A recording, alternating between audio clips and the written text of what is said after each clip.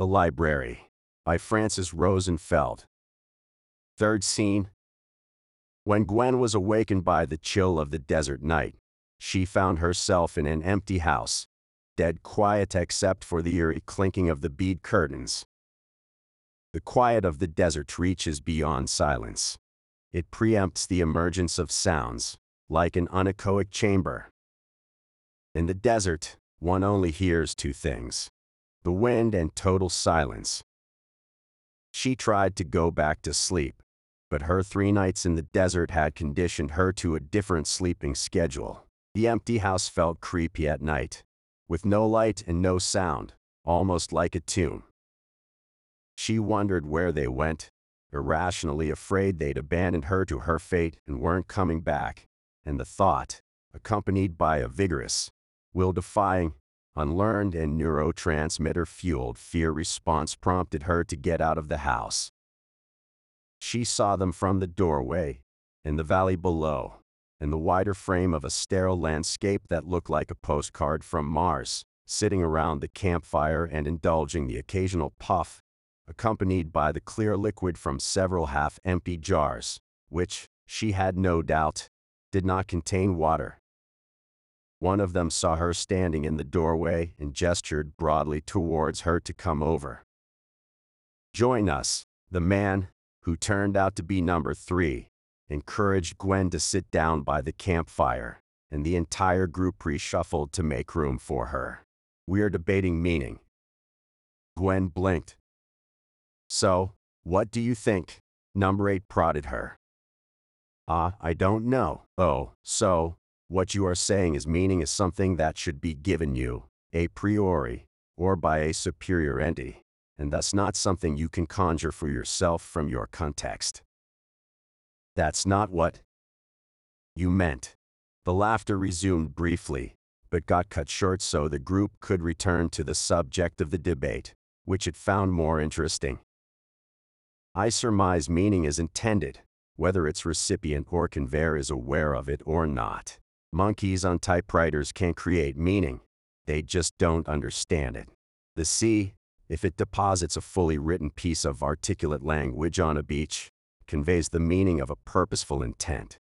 Whose? That isn't the question. We don't know whose. We asked whether the meaning of that piece of writing exists. It's a completely different matter." "Oh, so you're saying every time I stub my toe and express my displeasure in salty language, I'm lending the contents of my noggin to the workings of a superior power so it can gift the world with meaning? What makes you think it's you who stubbed your toe? What makes you think you have willful control over stubbing or not stubbing your toe? That would make me a programmable machine. I thought that track was abandoned in the 80s. You are programmable, my dear friend. It's just that the massive soft circuits between your ears is too sophisticated a computer for the average person. Programming is a highly underappreciated art. For instance, I gave you the suggestion to drum your fingers a while ago. You can stop now." Number 3 clasped his hands, irate, to stop the absent-minded gesture.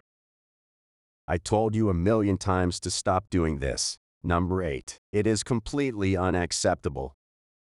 "No need to get upset," the latter mollified him. "Just proving a point." "So, you postulate we're vacant conveyances which allow meaningful content, autonomous and indifferent to its vehicle, to flow freely inside the collective consciousness. What's new about that? Find me something new in this our existence and I'll worship you as a god." "Who are you people?" Gwen finally recovered her wits, too shocked by the chicken-rearing/weed-smoking/philosophy-debating composite to react sooner. Case in point. Number 7 gestured squarely in her direction, presenting her to the group like one would an exhibit to the jury during a court trial. Meaning is better conveyed through those who aren't aware of it, through whom it can flow unaltered, like portends through an oracle. The awareness of the oracle, their personality, only impedes the message. "We are the library," Number 4 answered her question. "You mean the librarians," Gwen mumbled, too insecure to raise her voice. "Speak up," Number 1 commended her, stern. Don't you mean you are the librarians? Another bout of laughter followed, which amplified Gwen's insecurity to epic levels. When it subsided, number 7 looked straight into her eyes and asked, "What do you think about meaning?" she asked, unsure. "No, about the courtship rituals of dung beetles. Of course, about meaning. What do you think?" "I don't suppose I have an opinion." Gwen hesitated. "Why are you here, then? Why are you here? Joining a group discussion about meaning if you have nothing to contribute? You're stepping all over your argument." Number 1 shifted the attention from poor Gwen back to the center, earning her undying gratitude. "You postulated she is conveying meaning, even more so because she isn't aware of it. And what meaning would that be? Pray tell." "For one, she asked us who we were. That is a fundamental philosophical question. You know full well that's not what she meant to ask. And this is where you contradict yourself. It doesn't matter what she thought she was asking. It matters what she did ask." "I want you to eat my shoe," number 7 stated proudly. "What do you think the higher meaning of that phrase is?" "Gentlemen, rules." Number 4 intervened. The mandatory 5 minutes of silence were observed before the debate resumed. Some people would run straight into the desert and devote the rest of their lives to whichever god they thought wrote that poem on the seashore and commanded the sea to deliver it to them. If that's not a supernatural event, I don't know what is. Number 6 stated. That pretty much explains you lot. Gwen kept her thoughts to herself to avoid further public scolding. If you have the guts to think it, you better have the guts to say it. Number 1 stared her down. What exempts you from that misunderstanding of numinous experience you blanketed on the rest of us?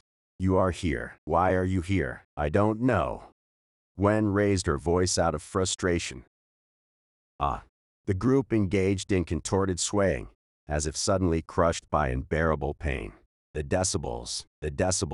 They jumped to their feet and started stomping the ground in a strange primitive dance, while Gwen watched them, in disbelief, suddenly thrown out of normal reality and into whatever here fate or God or the laws of probability had devised for her. Forget about the cascade failure of meaning the current conversation was working so hard to unleash. One could jump down from turtleback to turtleback forever given enough time and libations. The question was still valid. Why was she here? Maybe we can help you with that, number 5 said. Maybe we can help you with that, the choir repeated. Why is she here? Number 4 asked. Why does she need a reason? Number 3 answered. Therefore, the question is invalid, the choir responded. The question is not invalid. I really care. It matters to me. Gwen asserted herself, eyes welling up with tears. So your question is valid because you said so. Number 7 replied. That kind of makes sense, actually. Meaning derived via individual decree. That presupposes the existence of free will. I thought you didn't believe in that. Belief implies conviction in the absence of evidence. I know there is no free will. Then your proposition is moot, number 6 offered. If she has no free will, she cannot make her own meaning. I'm right here. Gwen wanted to scream, but she worried that would trigger another decibel dance, so she kept to herself. The debate continued long into the night, animated at times, occasionally tentative, flowing around Gwen's non-interacting consciousness like rushing waters diverted by an inconveniently placed boulder. She eventually spied a jar within arm's length, reached out for it as inconspicuously as possible, and took a generous gulp of its contents. So, say there is a higher power. Number 5 resumed the previous premise. What then? There is no higher power. Number 8 replied. Let's pretend we existed in a place where there was such a power. What flows from that? This is the most preposterous hypothetical. Just admit you have no peg to hang that object on. What object? The higher power. Yes. That's because it doesn't exist. Nothing doesn't exist either, and yet you have a peg for it. Okay, I'll play. If there was such a power, it would have very little influence on whether meaning is autonomous or derived from individual experience. How do you figure? A cat crosses the street. The cat doesn't question whether it wants to cross the street or why. I can scare it into crossing the street. But then I am just another variable in the enormous set of externalities which directs its actions. What if you pick up the cat and take it to the other side of the street without asking for its input? A hawk can do that. Or a strong wind. Poor cat, Gwen thought, and took another gulp of the glimmering liquid. The moon was high in the sky, and its light reflected in the clear brew made it flash wildly like living mercury. This sight, combined with the familiar burn in her stomach, made her feel like she was drinking liquid fire. I'm not in Kansas anymore, she whispered softly, almost against her will. Somebody is putting her literary knowledge to good use. Good for you. 1 down, several million to go.